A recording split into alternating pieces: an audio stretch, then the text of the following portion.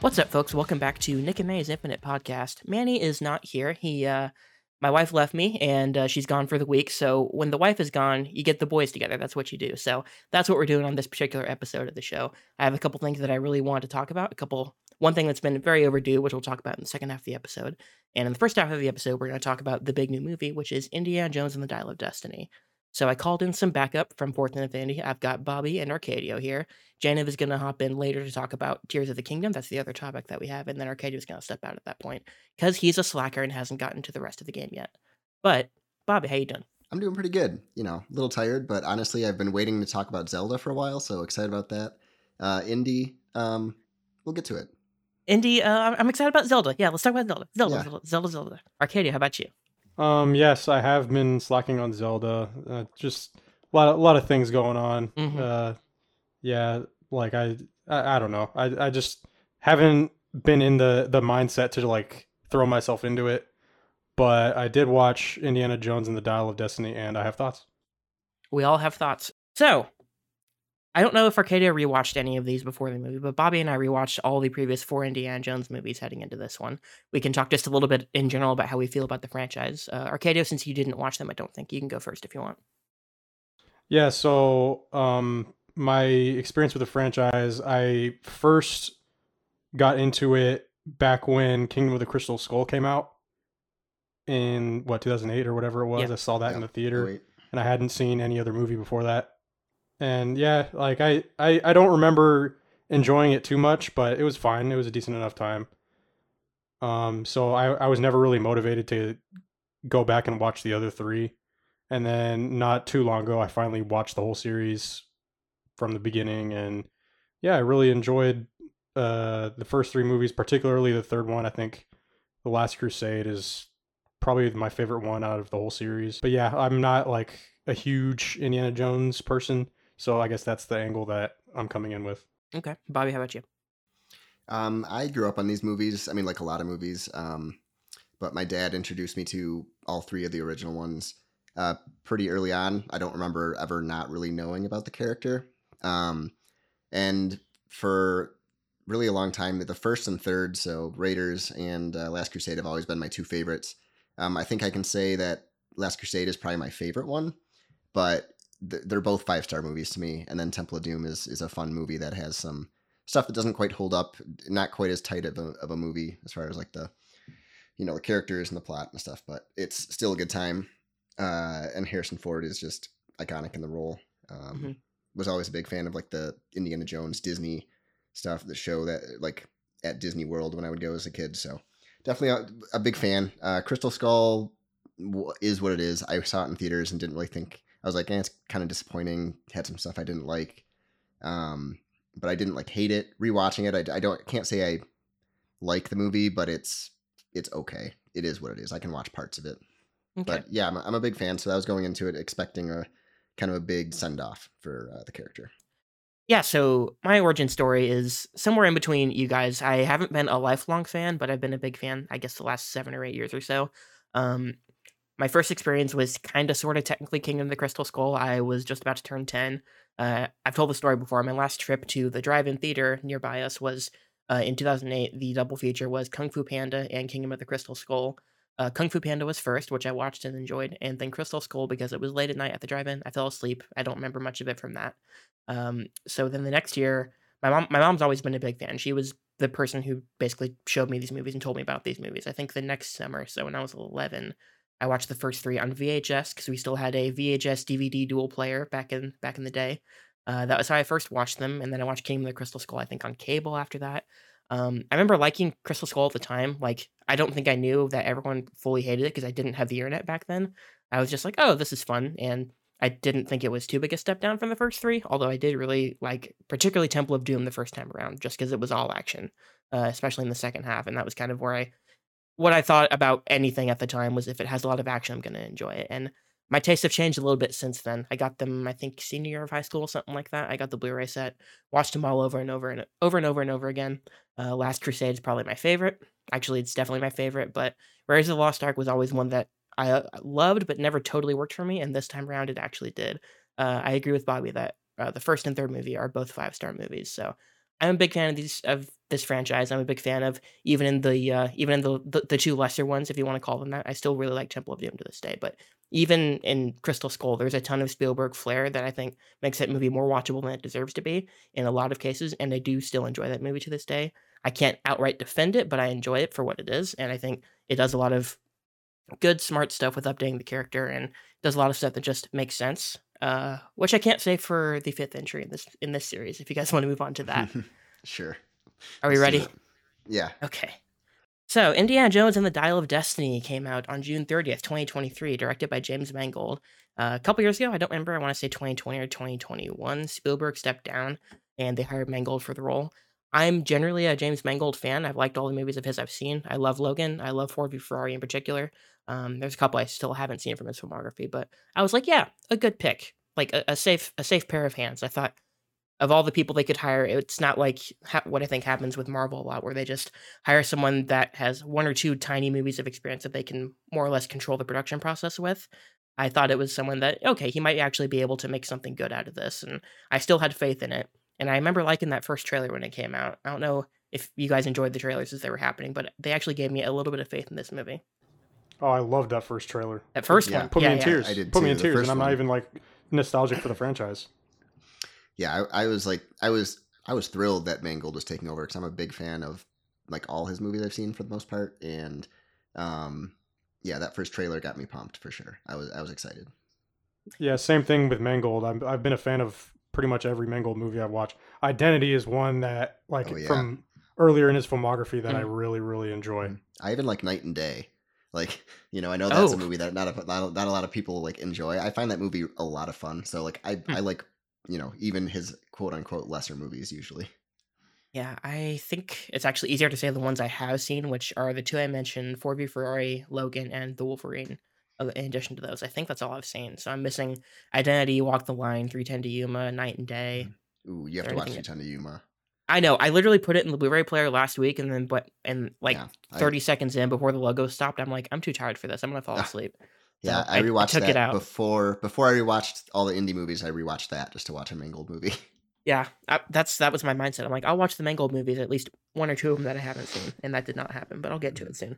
Yeah. So like we said, the first trailer, I loved it, but I was also like, a couple of those shots don't look so good though. Looks a little bit Yeah. fake. Got kind of that Specifically a shot with him on the yeah. horse at the Yeah. parade. That whole sequence Yeah. at the parade, which we'll get into, in terms of why I don't understand some of the decisions they made with this movie, in terms of production, it really looks terrible. Like all the parade shots look pretty bad, especially the one in the trailer with him on the horse that you were talking about. So there were a couple of shots that gave me pause in terms of, oh, this movie might not look as good as I want it to, especially for being $300 million or so with whatever it's Yeah. it's I officially don't cost. understand. I've Just heard like why? 250 to 329 is like the budget range for this, and Yeah. you don't It really just see it on the shouldn't. screen. You really You don't. I mean, you And see that they're in multiple like locations, and obviously like Harrison Ford is going to be relatively expensive, but yeah, they had to do a lot of CGI that I don't think they needed to make us in an indie movie. Like, no, It looked like every other major blockbuster we've seen in the last like 6 or 7 years. yeah, It's just, Yeah. I'm really tired of that overly reliant on CGI style and just everything looking fake, like you said. Like, mhm. I don't know. There's a couple shots that I was like, how did this make it into the movie? Particularly early on, I think where it's in the flashback and it's Indy like jumping across the train from a distance, and uh-huh. it just looks like a PS2 character like doing the jumps. He doesn't have any physics at all, and it's clearly just not a human being. Like there's a Yeah, couple shots like that in the movie that I'm like, why is that there? yeah. I've always thought, the Indiana Jones movies, they're perfect blockbusters in the sense that they're immaculately made for the silly action movies that they are, and I think they go a bit above and beyond silly action movies at times, but ultimately they're just perfectly made for the type of movie that they are, and I feel like a lot of that didn't really carry over into this movie, whether it's from the production side of things, from the little bits put into the script that I think make those movies better than they deserve to be, just all that stuff that kind of gave those movies their unique identity, I think is pretty much lacking here, except for Harrison Ford. and we can talk about it in a little bit, but I still think he feels less like the character than he ever has before. And I think even in Crystal Skull, he was old, but he still felt like the same character, and I don't really feel that here. I'm already kind of tiptoeing around a bunch of Yeah, you're stuff. We can going just into start from we can just take it from the top if you guys want. Do we want to do just like a general thoughts first and then go into more specifics on the movie, or That's a better how do you idea. want to Let's do do that. that? Okay. You can go first then if you want. All right. I think out of all of us here that saw it, I'm the only one that, like, quote unquote liked it. Like, I gave it a 3 stars, but it got me by the very end. But there's a big chunk of this movie that I just thought was rather dull. Like, there were things happening on screen and I was following it, and like I was engaged enough, but I was like, okay, let's get to something more exciting or whatever. But then another scene would happen that I do really enjoy. So it was very up and down. We'll get into what I actually liked and didn't like as we get into like details, but yeah, it's kind of I think I said it's the definition. What did I say in my review? It's like the of a mixed bag. It's a lot of good, a lot of bad. The good in the very end outweighed it, but it's not a great movie, and I really wish it was. Yeah. Arcado, what about you? Yeah, so generally, I should mention my experience watching this movie. I saw it on a Saturday night after not having had much sleep the night before, and after having volunteered at this community thing in 105-degree heat, but I wasn't outside most of the time, so that wasn't too bad. I went in and I was already feeling pretty tired, and I couldn't really get comfortable in my chair, and then the movie started up, and I was trying to keep my eyes open, but I still kind of just kept drifting in and out for most of the runtime until really like the last act. Like I got up from my chair several times to try to like wake myself up to keep myself interested, and it was just an uphill battle the whole time for me. A lot of that had to do with the movie itself, which I thought, like I think I texted you guys in the middle of it, and I was saying I cannot keep myself awake during this boring ass movie. Like there was a lot of action scenes, but I didn't find any of them particularly engaging until again the very end.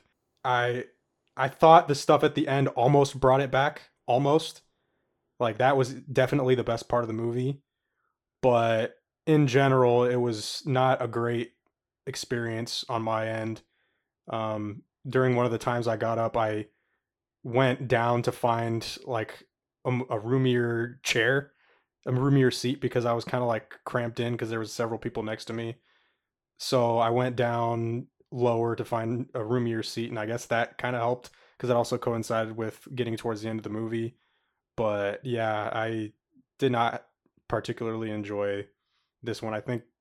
I mean, I haven't seen Crystal Skull in a long time, but I feel like I enjoyed Crystal Skull more than I enjoyed this one. Yeah, I generally agree with both of you here. It's I would say it's definitely, since I just watched them all, it's definitely my least favorite of the five, which I was probably more hyped for this than anybody, even in spite of all the red flags I'd seen in like the second trailer and everything. I ended up being very disappointed in this one. It's interesting that Bobby says it's the biggest mixed bag ever because I don't think there was enough stuff I thought was really good for me to call this a mixed bag. I agree. And like I went, I think 2.5 on my rating. Not god awful or Mm-hmm. anything. Competently written overall. I think like individual scenes don't feel terrible, the performances don't feel terrible, they don't feel wooden or anything necessarily, but it just doesn't click, and didn't engage me at all from scene to scene. Things like it didn't even feel like things were happening. I was gonna say things just happen, and then you move on to the next scene. It doesn't even feel like that. Like it doesn't feel like there's much Yeah. flow to this whatsoever. Like nothing happening feels engaging to me at all. And you have, like I said, actors who are doing fine, but they're not really given enough to work with their material. I think Harrison Ford is by far the best thing about this movie, but like I said, I don't think he feels a ton like Indiana Jones. We can get into that a little bit more here in just a minute, but yeah, just this one didn't click with me, and in general, agree with both of you that the third act threatened to bring me back, is how I would describe it. And then once we got to the cool stuff happening in the third act, I still thought it had the same problem of looking terrible, like a lot of this movie did, and that kind of took Yes. me out of it. And we talked a lot about the choice that the characters have to make in the third act. Arcadia and I in particular did, and I thought it was total nonsense, and it didn't work for me in the slightest. Like none of it landed for me, so that kind of hurt the third act for me as well. And the last couple scenes are cute and like they're nice, and I will admit I teared up a little bit at the very end of this movie, but it didn't do enough to save me at any point. So Yeah, also not a big fan of this one. We can just kind of go chronologically. We don't have to go every single beat for this movie because honestly, I'm going to forget a lot of the beats Let's of this just movie. say like the opening, which we'll know what it's a big Yes. sequence. Like Yeah, I have Yeah, the it's a very big sequence. Yeah, I have the Wikipedia plot synopsis open here, so I'll kind of mention the beats that it mentions. I'll probably forget a lot of details because it's unmemorable. But yeah, like you said, the opening takes us back to 1944. That would be 6 years after Last Crusade, I believe. I think that's in 38. Okay. Yeah, so it's technically, I was about to say the oldest Indiana Jones you've ever seen. That's a lie. Ignore that. That is a lie. Yeah. Yeah. So yeah, it takes place not. after Last Crusade. World War II is about to end. Indy is with his buddy Basil Shaw, played by Toby Jones. And I remember in the first, I don't know if they mentioned that line in the first trailer, but he says that he has Phoebe Waller-Bridge is his goddaughter. I think I told you, Bobby. I'm like, oh, she is 100% Marcus Brody's daughter. That just made sense to me. Yeah, you did tell me that. Yeah. And they just don't go that direction at all. They kind of introduce this Toby Jones character, and I feel like it doesn't Right. it didn't have to be like a fan servicey thing like Marcus Brody's daughter, but it felt weird to just kind of introduce this character out of thin air to me at this point in the franchise, and then just establish this extra familial connection to a character we have no attachment to. I get kind of why they did it story-wise a bit, as far as like if you're just gonna pitch what happened to that character and their obsession, like the character's obsession and everything, and passing it down. It's like, well, we haven't really been introduced to any of that. So if you're gonna make that the plot, then I guess a whole new character kind of makes sense. And Indy has a lot of friends, so I didn't hate that. Yeah. I thought it was whatever. It was fine. Yeah, it kind of was what it was. It doesn't like not work in the movie, but I was still like, that seemed like a slam dunk to me, and probably as part of it just being my assumption of the way they would go, and they went a different direction. But Yeah. So Basil Shaw is his friend. They're in, I don't know where they're actually at. Are they just in Germany? I don't even remember in this opening. Where did this take place? I knew when I was watching the movie because they said it a few times, but All it says is during the Allied liberation of Europe. It's very vague. yeah. Nuremberg? Oh, yes, Nuremberg Castle. Yes, I see it here. Anyway, so Indy gets captured by the Nazis, and Mads Mikkelsen shows up playing a younger version of the character who would be the main antagonist of the movie, and they're talking to him about this lance, and I'm like, oh, so this is just a red herring, and the lance doesn't matter. The dial's going to show up somewhere else here in this sequence, and it does. The titular dial of destiny, which we'll talk about what it is in just a little bit. So the whole 20 to 25 minute opening sequence that they hyped up, we should mention Indiana Jones is de-aged in this entire sequence. It's Harrison Ford, and in still shots, this looked really good. In motion, this looked terrifying. It looked, like you said, like a PS2 game. It just does not work. It didn't sound very good either. You know what's interesting about this, and I haven't really given a lot of detailed thoughts. This whole section is something that I actually really, really liked. I really liked this entire opening sequence. So that's one of the things that I think I liked more than you guys did that helped me with the movie, because I like the beginning and I generally like the end. It to me was it was a really fun sequence, and I don't know if it was the theater, the format. I saw it in Super IMAX here, which is basically a little bit bigger IMAX, which you would think would make it look worse if it looks bad. And honestly, it did not. Like the de-aging, I noticed it a little, but it did not throw me out of the movie at all. There was, when he first speaks, the very first time he speaks, it sounds like old Harrison Ford speaking in a younger Harrison Ford's body. But after that, because he doesn't talk much during that whole thing, I was having a lot of fun with that. So that's probably one major difference, because I'm assuming that it sounds like both of you did not like this entire part. So. Here's my thing. In theory, I like the idea of starting the movie with a young Indiana Jones sequence, kind of like with The Last Crusade.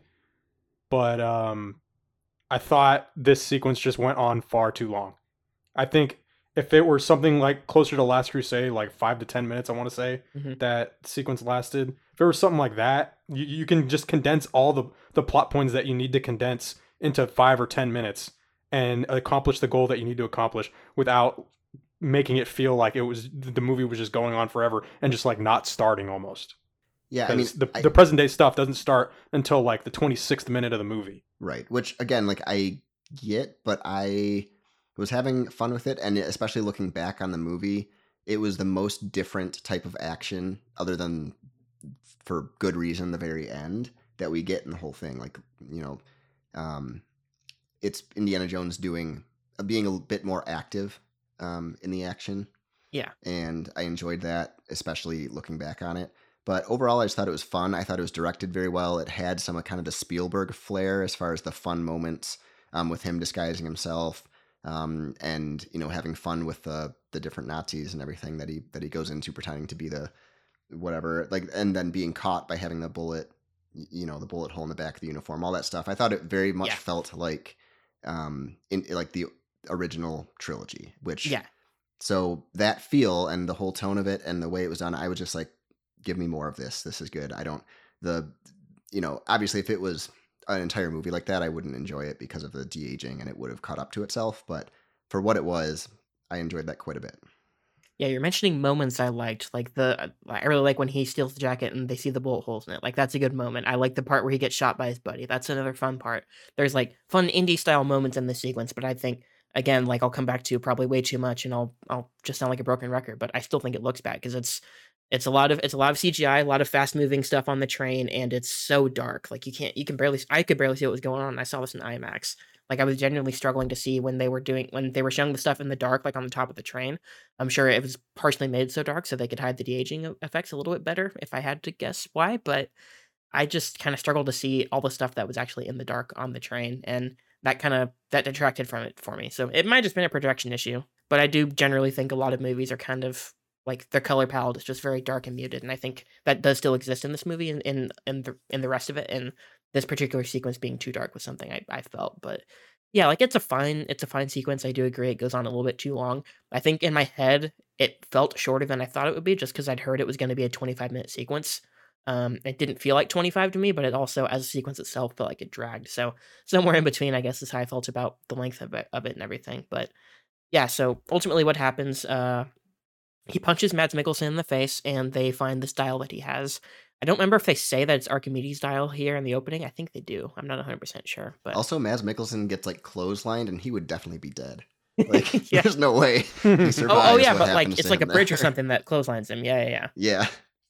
But yeah, they swap out the thing. They pretend to give him the idol. They swap it out, and so Indy and Basil escape, and they go meet with the allies and everything. And that's the end of your opening sequence. So yeah, it was fine in my opinion. Bobby liked it a little bit more than both of us. I didn't hate it, but it had too many drawbacks, I would say. But so we cut to this movie's present day, which they immediately reveal. I don't think they ever say the year explicitly, but because they just landed on the moon, you're supposed to know it's 1969.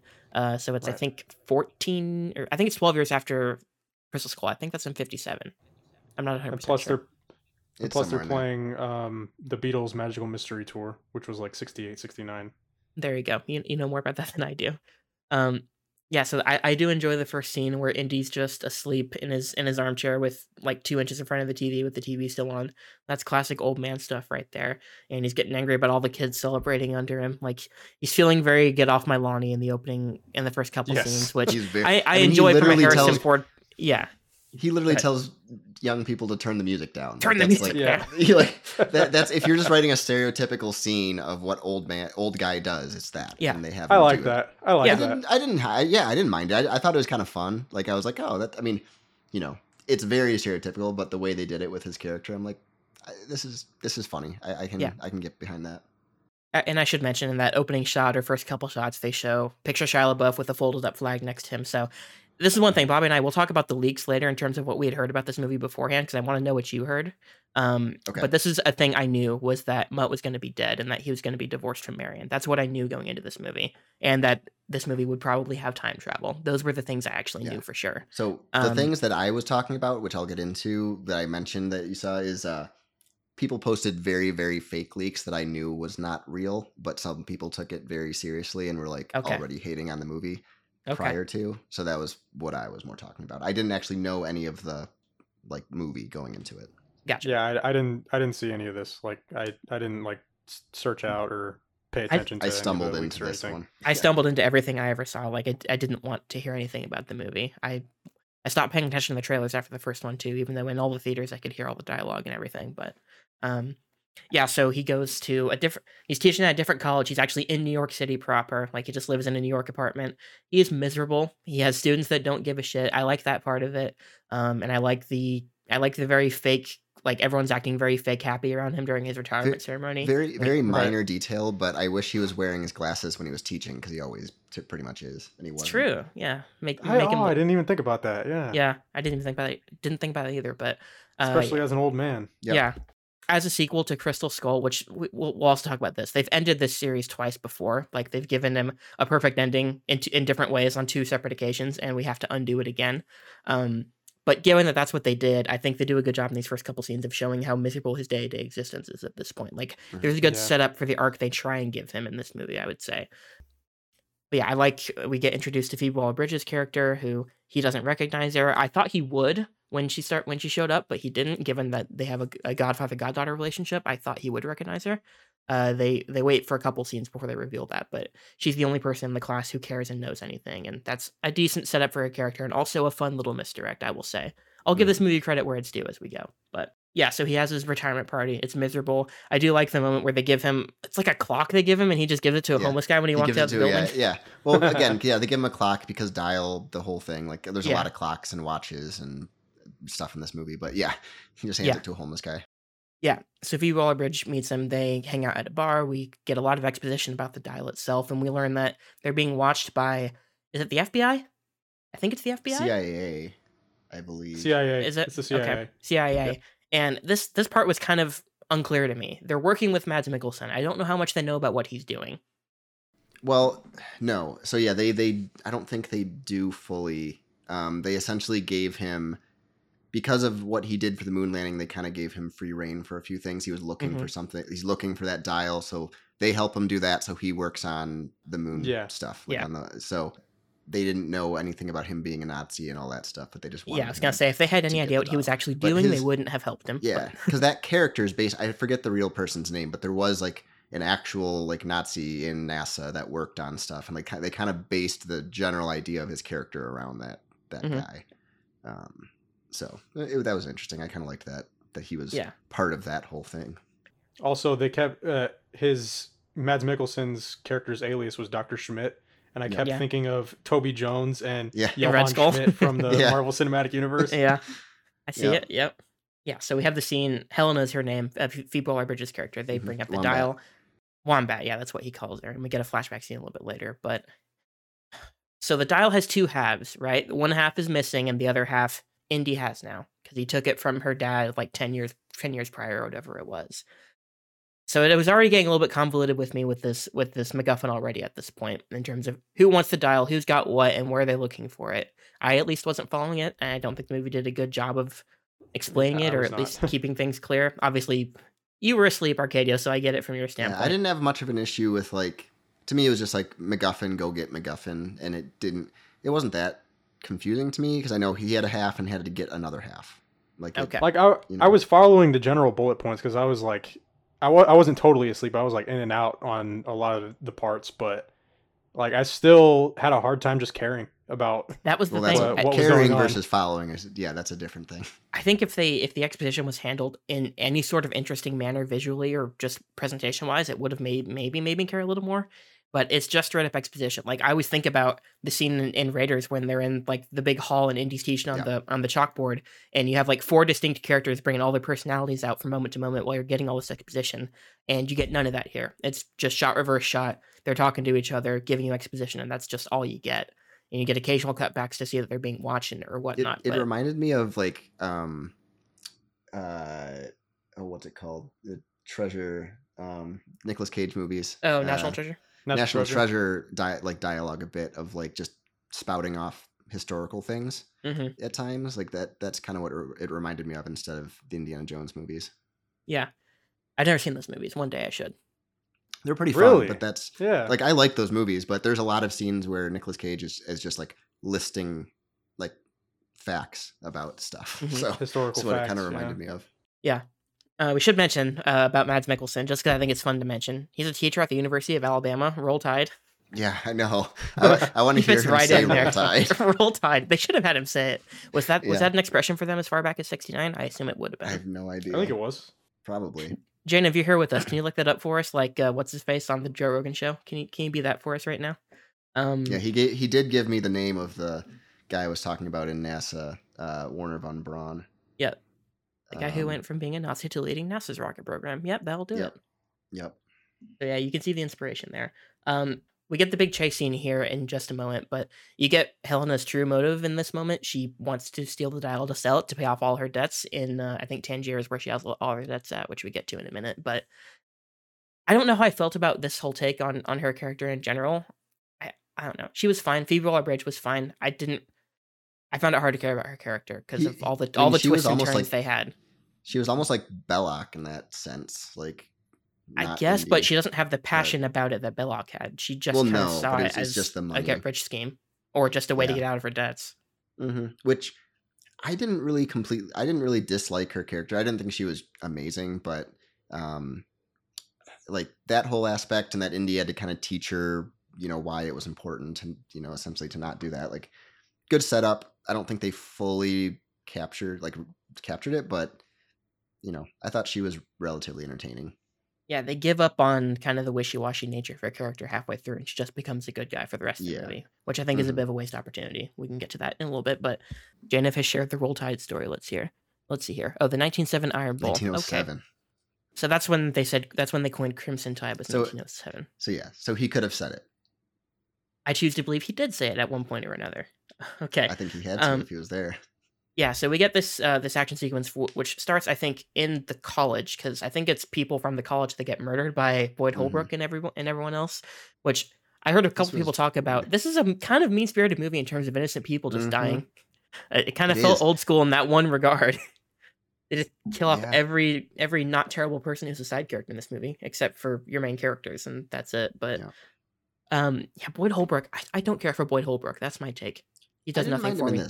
He generally doesn't do it. He generally doesn't do much for me. He didn't I don't know. He didn't add a ton, but I liked the look of his character in this, and he made for a good, just hateable, just kind of punchable face. He just felt like the same character that he played in Logan. A bit. Literally the exact same. He didn't stand out a bunch. I'm just saying, I was like, okay, he's, he's a serviceable henchman, basically. That's all I could say for him, I guess. Yeah, I was hoping. By no means was he great. Yeah. So they start chasing Indy and Helena. They get split up, and so Indy is on his own throughout this chase sequence. And so this is where you get your big sequence in New York, where he's riding the horse. So I don't know if you guys have seen the set photos of this. They built a whole set. I think they might have even done some location work, and they had a ton of extras for it. And the way they actually make the film look in the final cut, it looks all fake to me. I didn't buy anything in this sequence is looking real. And I can't believe, of all the actual on-set work they did, and then it just looks like this in the end. I could not believe how bad this actually looked. It didn't look great. I mean, there were shots that looked pretty good, but overall, even just camera placement, which is something that I think Mangold's very good at, I don't think was very good, especially in this sequence.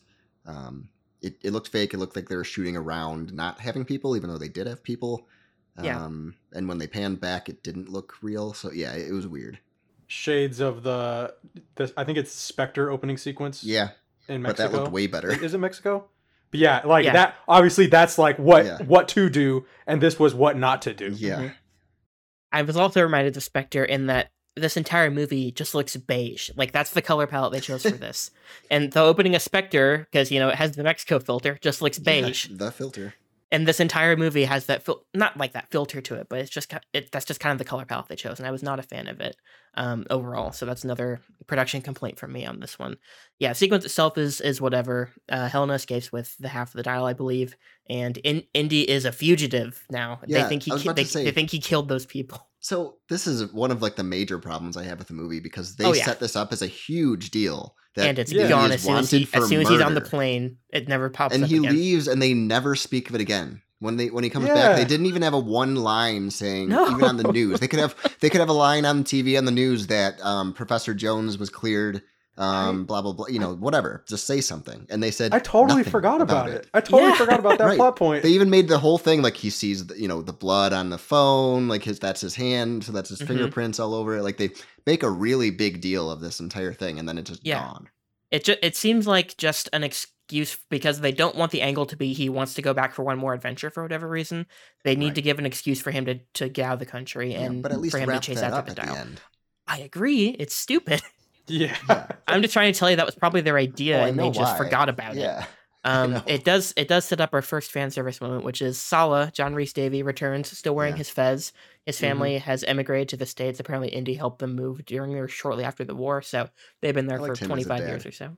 What do you say? In a very fake looking New York backdrop, I might Oh add. God, Yeah, well, that too. I Ugh. said I liked him as a dad. he's a granddad now. He Well, was a dad in the granddad. first movie. Yeah, sorry, granddad. Well, just him with kids is what I should Yes, say. More. yeah, he's fun. John Rhys Yeah. Davies is still fun. You can have opinions Mhm. on them casting him as an Egyptian 40 something years ago, which I do, Yeah. but it is what it is at this point. Mm-hmm. They were just going to bring back characters they could bring back, and they chose him because he's still alive, and he was fine. They still have good chemistry and all that. He only gets a couple short scenes with Indy, but Indy gets on the plane, and I was going to mention little things that make this not feel like an Indiana Jones movie. The opening scene, we don't have the Paramount logo transition into a mountain. They have the Lucasfilm logo transition Lucasfilm. into like a door bolt or whatever Yeah. instead. And here, they don't do the tracing the map thing when he's on the plane. They do it on a boat later. They do but it they don't do it later. when he gets on the Yeah. plane. I don't get it. No. Yeah, just do it every time. This is where I sound the most like a there- lame fanboy, but it's like Well, you here's the clearly thing. you clearly had these things in mind because you kind of did them, and you just decided to do them differently for no real reason. There are plenty of things that you can cut in this movie because it's way too long. There's an Yeah. entire sequence that I think they should have just gotten rid of, but Mhm. like probably multiple, but maybe especially one that I just didn't care for. But yeah, just add the little things that make it feel like indie. And they were kind of lacking. They were also kind of there. It's a weird little middle ground they came up with. So we get to Tangier. There's a black market auction. We meet, I think his name's Teddy, the kid character. And Yeah. it's funny Yes. that they set up later. It is literally Indian short rounds dynamic, like exactly that Helena and Teddy have. Mhm. He tried to steal something from her, and she caught him, and they became friends. It's like the exact same thing, like literally. This is one thing that just didn't work at all for me in the movie. He I was feel fine, bad. but he was not as I- fun as they clearly thought he Well, was. I feel bad because I didn't think he was fine. I was annoyed by him. Like Oh. I didn't really like him. Honestly, I didn't mind him. Yeah. I kind of like that whole dynamic with him and Yeah. Helena. I didn't love it. I mean, It's there the were o- moments that worked. There were moments that were fine, but overall, I was just not really into it. We get our first big chase sequence, which we talked about, I think, before we recorded. Harrison Ford is 80 years old. He's not running around much in this movie, so you put him in cars or golf carts or whatever the hell Or he's driving around horses. in this movie, or bikes or whatever it Buggy. is. Yeah. Yeah, this is a buggy. That's a much better term for it.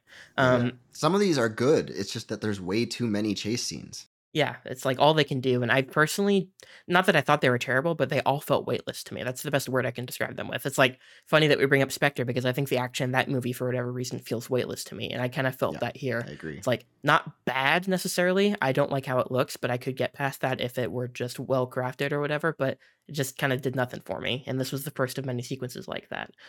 So we get a big chase sequence where the dial kind of goes back and forth, which I thought like that's kind of an indie thing where you just have a bunch of like twists and turns with the MacGuffin and like all in the same big sequence. And I thought that was fine, but the sequence itself was just kind of whatever. Honestly, this was the first sequence in the movie that actually kind of like caught my attention.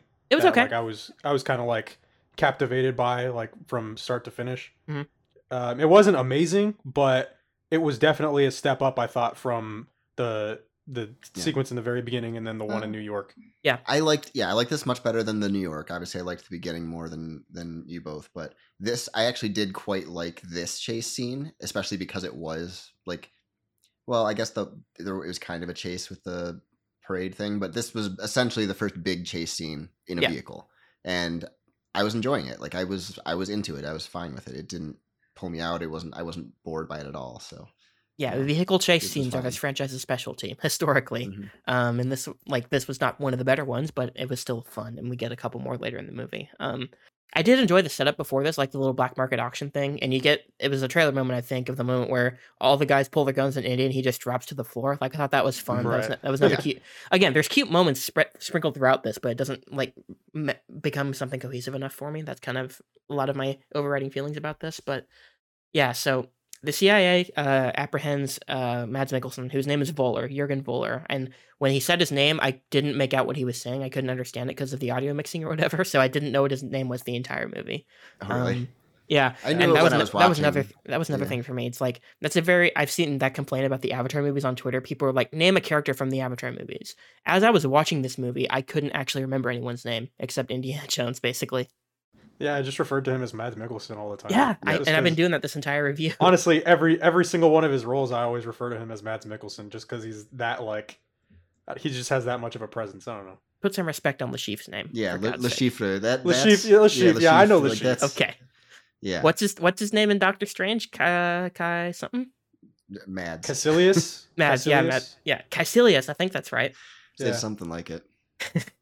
Okay. And obviously Hannibal Lecter. But Yeah. Well, yeah, anyway. that's a whole different thing. Yes. So we get to Greece at this point. This pissed me off so much. Why is Antonio Banderas in this movie? This is the sequence I said they should just completely cut out of the movie. A glorified camp. Okay.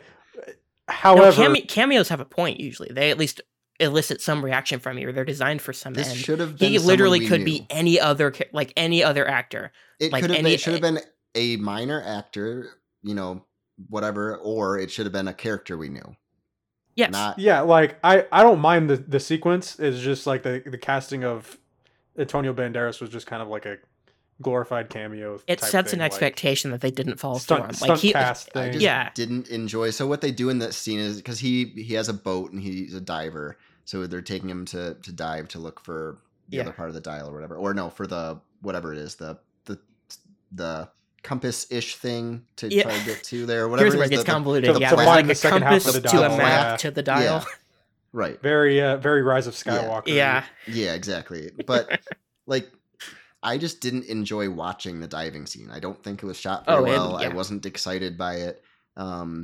They tried to be clever with eels looking like snakes and whatever. Yeah. Like that I didn't like. I don't know. I just wasn't into this. And then the fact that it was just to have Antonio Banderas and then kill him. To make like a big deal of that. I'm like, I didn't need any of it. I really didn't.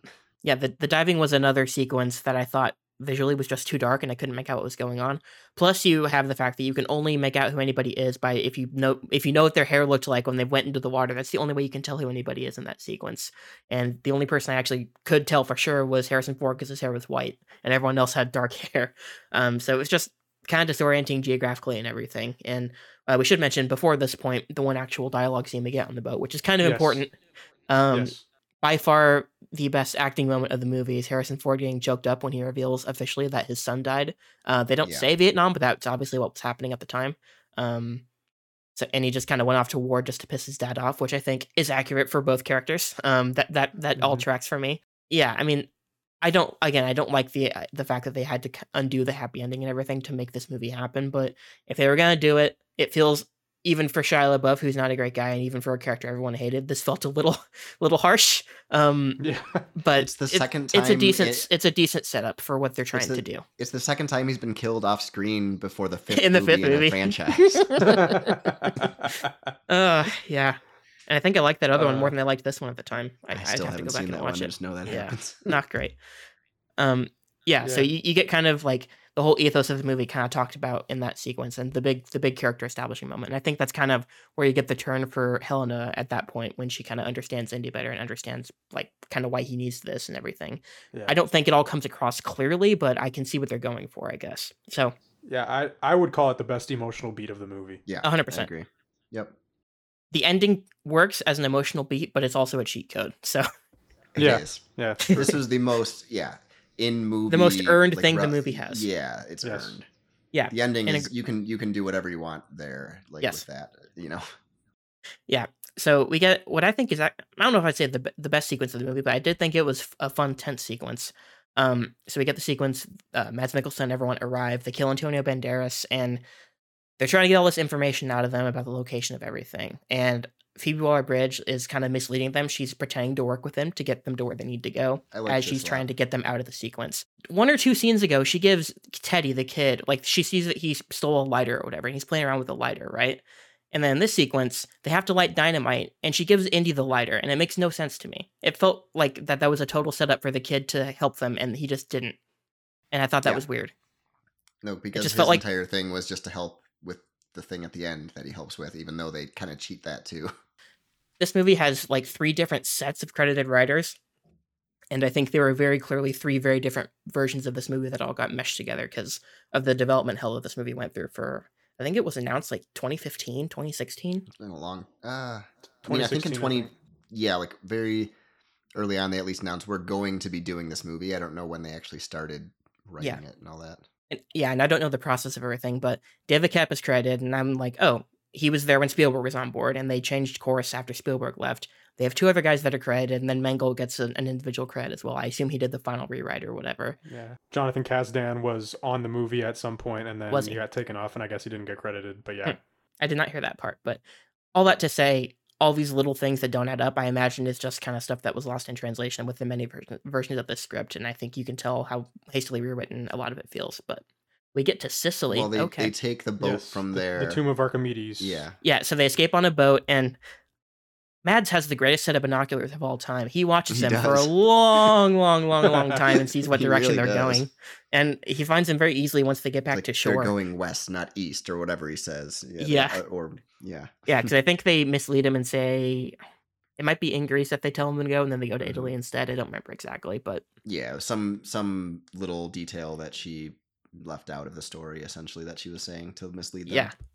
yeah, they get back to Italy, and we get another chase sequence here, and it revolves around them stealing the kid. They capture the kid to try and kind of just to get Indy and Helena's attention because they need them and all that. For leverage, yeah. Yeah, like I'm also forgetting. I'm forgetting a lot of details now. This Wikipedia synopsis is not helping me enough, but yeah, this like you get the exposition about how she knows the kid and everything like that in the scene before, and then they kidnap him, and then we get a very long protracted sequence in the tombs, which you get the trailer line where Indy's just recounting all the stuff that happened in Temple of Doom for no reason, really. Yeah. He just kind of Yep. mentions I've been hit by voodoo or whatever the hell he says, and drink the blood he of mentions things from whatever. a few other movies. Like he mentions, I think did he say the thing from Raiders at the end? I don't know. He says a lot of stuff. I think he only mentions the Temple of Doom stuff, Was it and only it Temple felt of weird Doom? to me. I don't know. I could be wrong. Yeah, it's just like, oh, reminding you of things that you knew before. But yeah, this is where we get to when we start getting to the fun stuff is kind of during and after this sequence. This is when I pulled the Undertaker and came back to life, basically. Yeah. Yeah. Because I didn't like all this stuff, like the plot and like what they were doing here. I was at least following it, and I wasn't disliking any of this, but it wasn't anything special. Once they got kind of into the tomb and everything, I'm like, okay, we're getting to the good stuff here. Like I was Yeah. like you said, like with the Undertaker thing, I wasn't completely out of it like you were, but I definitely sat more forward in my seat. I'm like, okay, let's go. I was never out of the movie just because I think in the review I said I was the dog waiting for Fry to get back in Futurama the whole movie, just waiting for something to finally happen. I was like, all right, this is going to be the scene. This is going to be the scene. And it kept not really happening. This is where it kind of started to go that direction. Another weird indie staple that they hate to use the word, but they subvert. Indy always fights the big giant guy. There's always a Yes. big henchman that Indy fights. I think he fights him briefly, but Mads Mikkelsen has that guy, and this guy dies because the kid drowns him. And I thought that was a strange beat to hit in this It was movie. very weird. Just another strange little thing.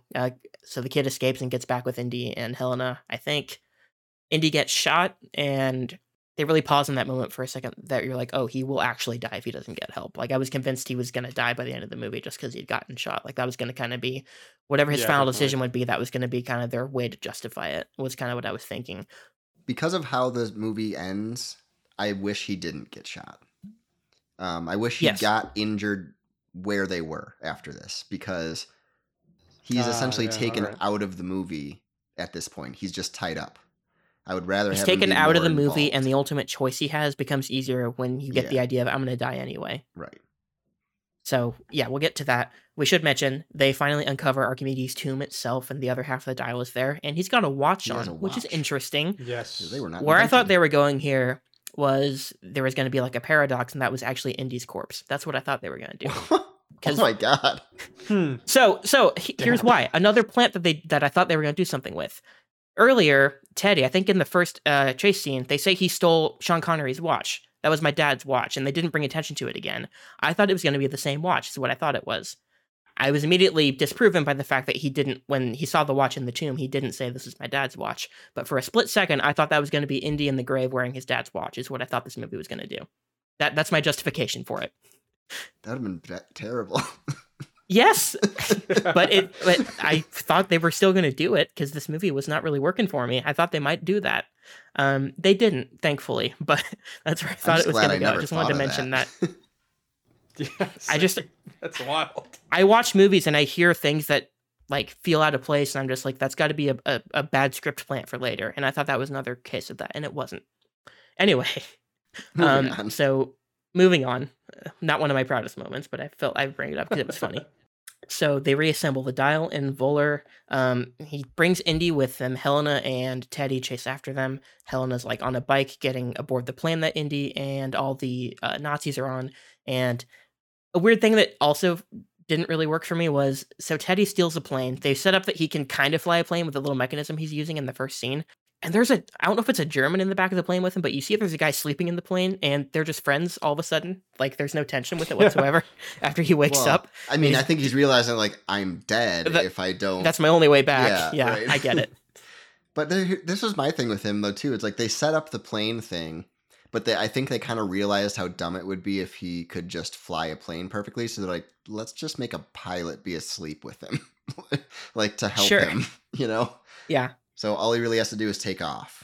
Helena kind of sneaks aboard the plane, and this is where you get...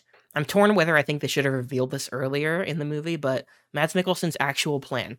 He wants to go back to 1939 and not save Hitler. He wants to kill Hitler because he saw all the mistakes Hitler was making that lost the Nazis the war. I fucking love this angle, and they do nothing with it. It was a great motivation, and It's why did they wait fantastic. until the very end to reveal it? Yeah. It's so interesting. It's a fun twist, but it's not so good a twist that I'm like, you have to wait until the third act for this. Right. It Yeah. would have been way better as a more- driving force from his first scene in the future. Exactly. Like, I love this plot point, and that's one of the things that's like, oh, that's really cool. I like this about the movie. But yeah, it should have been something we knew from at least mid-movie, if not the beginning with his character.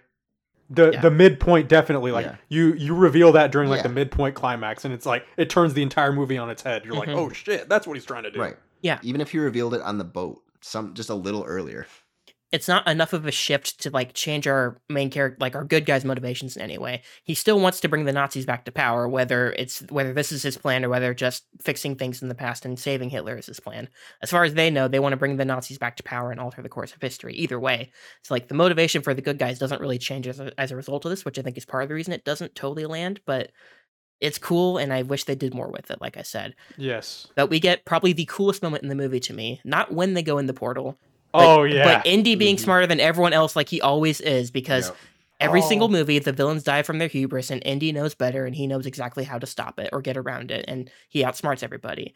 The line, the reading from Harrison Ford when he says, "You're sure as hell not going to 1939," is the best part of this movie, like, bar I don't none. know where you're going. I love it but so much. Yeah. I'm so glad you agree. I I'm so love glad you that. think so, because I was going to mention when he says the words continental drift, Yep. a chill went up my spine. I was like, holy fuck. Yeah. Of course he's the only person to think about it. Of fucking course. It all tracks perfectly.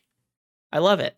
And the villain's too stupid and self-obsessed and just obsessed with the idea to actually think about the logistics of it, even though he spent his whole life thinking about it. And then you see Mads Mikkelsen slowly starting to unravel. He's like, Turn oh around. no, oh wait a And they're minute, already oh trapped. fuck. Yeah. Yeah. Well, at first he just brushes him off, and then like, Right.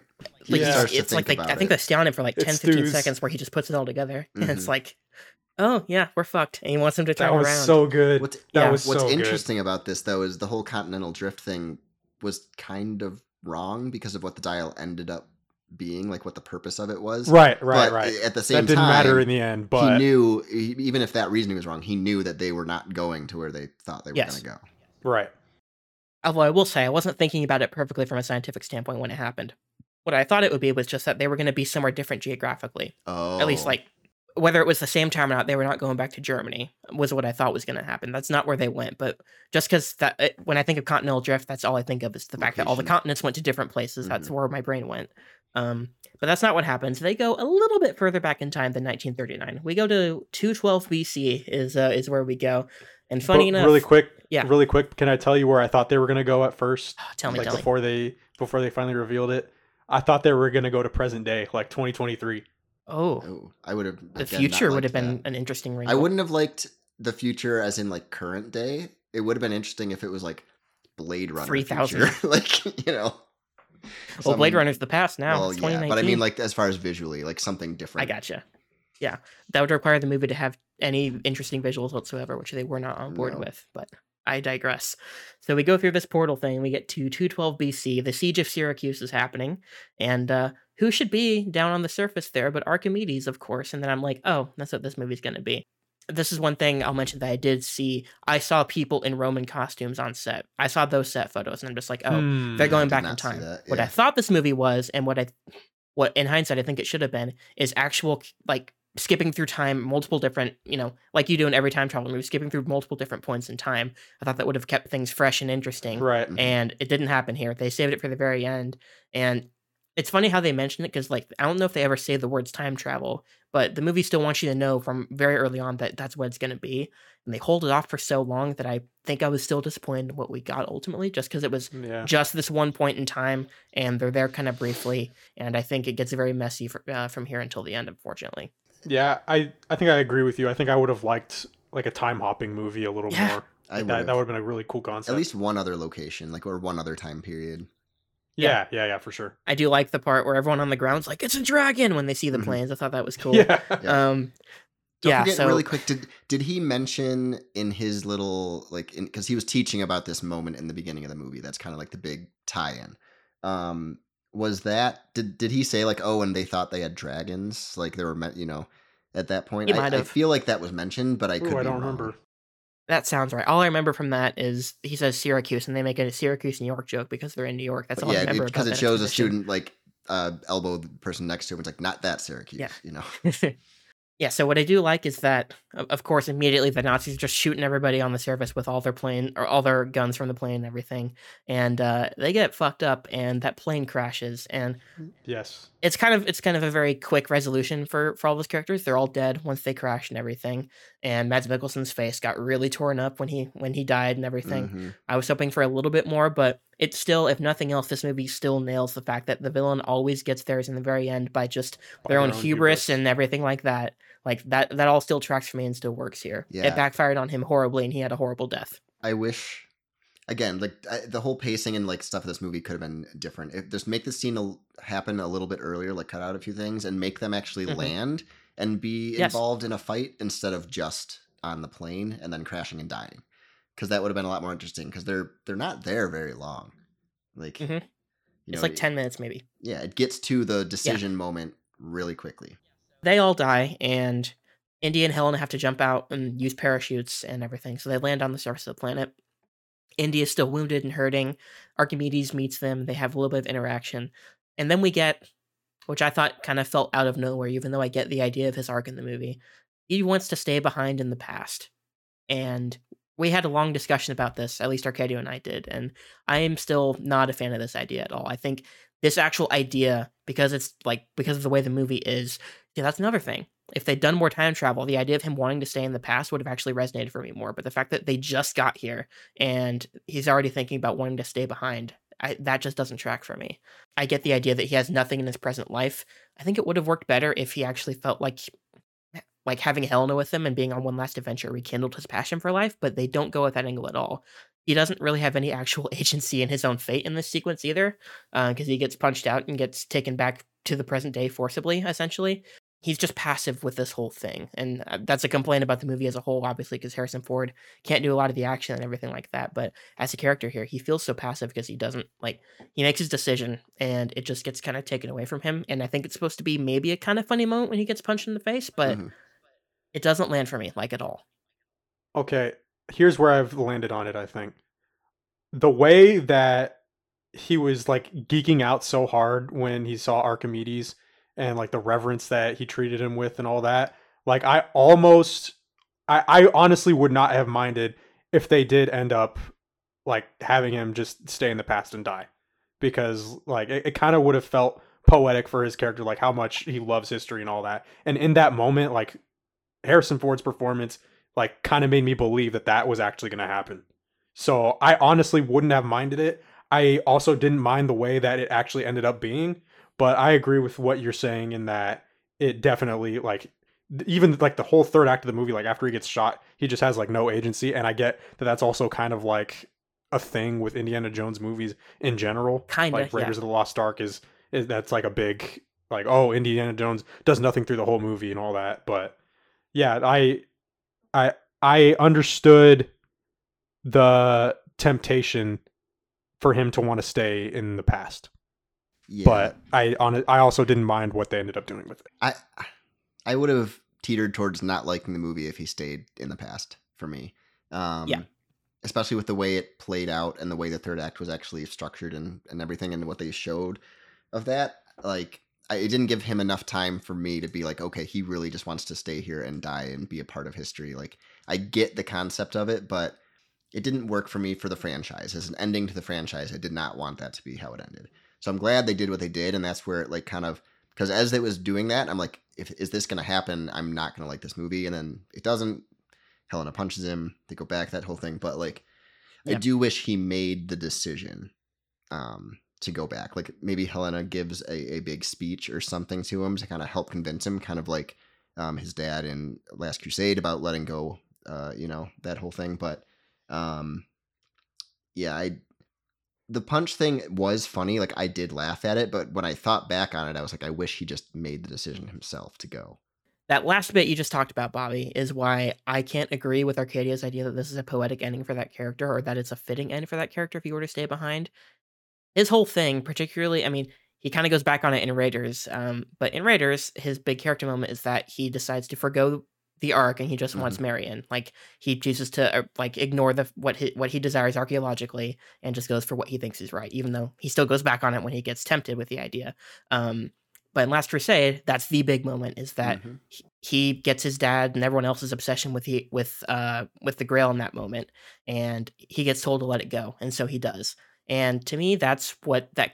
If you could ever find an arc that's happened throughout this entire series that's happened for that character, that was it. Is that when push comes to shove, he realizes what's important and what's right, and it's not staying back in history with all the dead people and everything like that. So that wouldn't track as a character choice for me based on what we've seen in all these other movies. I think it would be regressive. If anything, it would be regressive for that character at this point for him to stay in the past.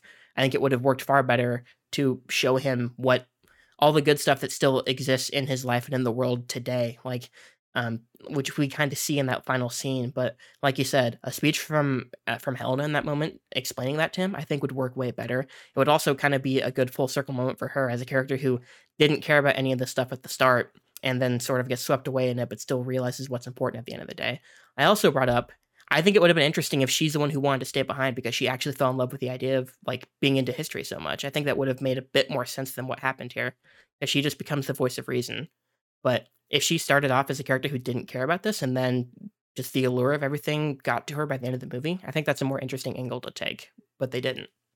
Yeah, the other thing I was going to say is if she did give a speech, they would have had to give more things in the movie that she could actually, have a speech about the things that she enjoyed. That you have nothing in your life. He had nothing at that point. Yeah. But they could have written their way into that working a lot better to me. But overall of this section though, like again, mixed bag for me.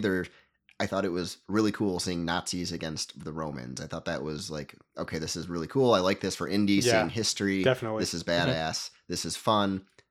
But it was rushed and it was a little clunky.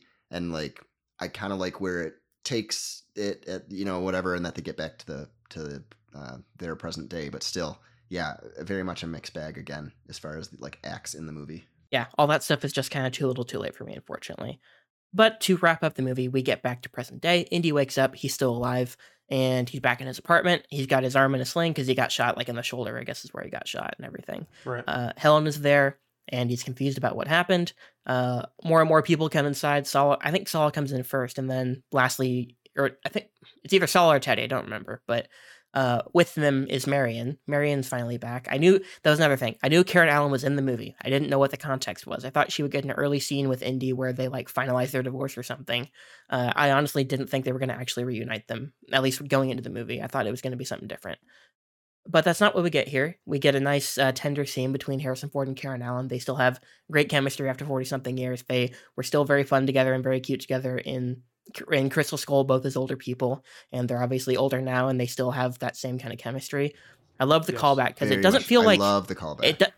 It doesn't feel like the most famous Indy and Marion moment to me, but it's one of my favorites. Is that whole sequence where tell me where it hurts, and it fits perfectly for this scene because of all the emotional damage they both went through. I love that idea, and they rekindle at that point. And I think it's a great callback. It got me choked up. Again, it's a cheat code because I love those two together, so it's just unfair. But the movie didn't really earn it, but I enjoyed it nonetheless. Yeah, this is like where I said it finally like settled like, okay, for a movie that's ending the franchise, I mean, as far as we know, that's what they're doing. I liked how they left it off. I really like that he got back with Marion. I liked that entire scene. I like that he grabs his hat. Like we talked about that and what the Yeah. implications of that could be. Indy fucks in the hat, Yep, baby. Indy fucks The in hat stays on during sex, stays on. babe. I thought that was really funny and just a very Indiana Jones type moment. Like the way it wrapped up, I was like, okay, I like this movie. I don't love it. There's a lot of it that I could do without, but overall, I like the movie. And so I really did, and I did choke up. I liked the entire ending. So that's where it more got me. I was fine with where it ended after everything was said and done. Like, again, I kind of had the allure of maybe wanting him to stay in the past. I don't know. But yeah, and like I said, I don't have a big history with these movies, but I did also get choked up at the end between him and Karen Allen. Like, that was cool. Yeah, but that's where it ends. The last shot is him pulling the hat in. He fucks with the hat, like we said, and that's the end of Dial of Destiny. Another weird thing, they cut to black for the credits, which they've never done before in the Indiana Jones movies. It's kind of wacky, but yeah, that's the movie. I was disappointed. Like, even though the closer we got, the less I thought it would actually be very good. Like, I still thought if anyone's gonna like this, it might still be me, and I was still let down by it, unfortunately. I'll watch it again. Like, I don't think I'll skip it if I'm watching these movies necessarily. I'll still watch it whenever I'm watching through the series. I never skipped Crystal Skull, even when I went through my phase of thinking it was bad because everyone else told me it was bad. I'll keep giving this one chances. Maybe it'll do something for me, but I don't foresee it becoming much better over the years for me. Yeah, I mean, generally when I watch these movies, I do just kind of watch the original three. I've watched Crystal Skull in the rewatches just once. Like, and I've rewatched the movie a couple times since it came out, but like when I'm watching all of them, I usually just watch the three. I don't know what I'll do now that there's the five of them and that this one there's a lot of stuff that I do want to see again. But I mean, yeah, I'm not thrilled with how it ended as far as like how the franchise went out, but I can at least say that I, overall kind of like the movie.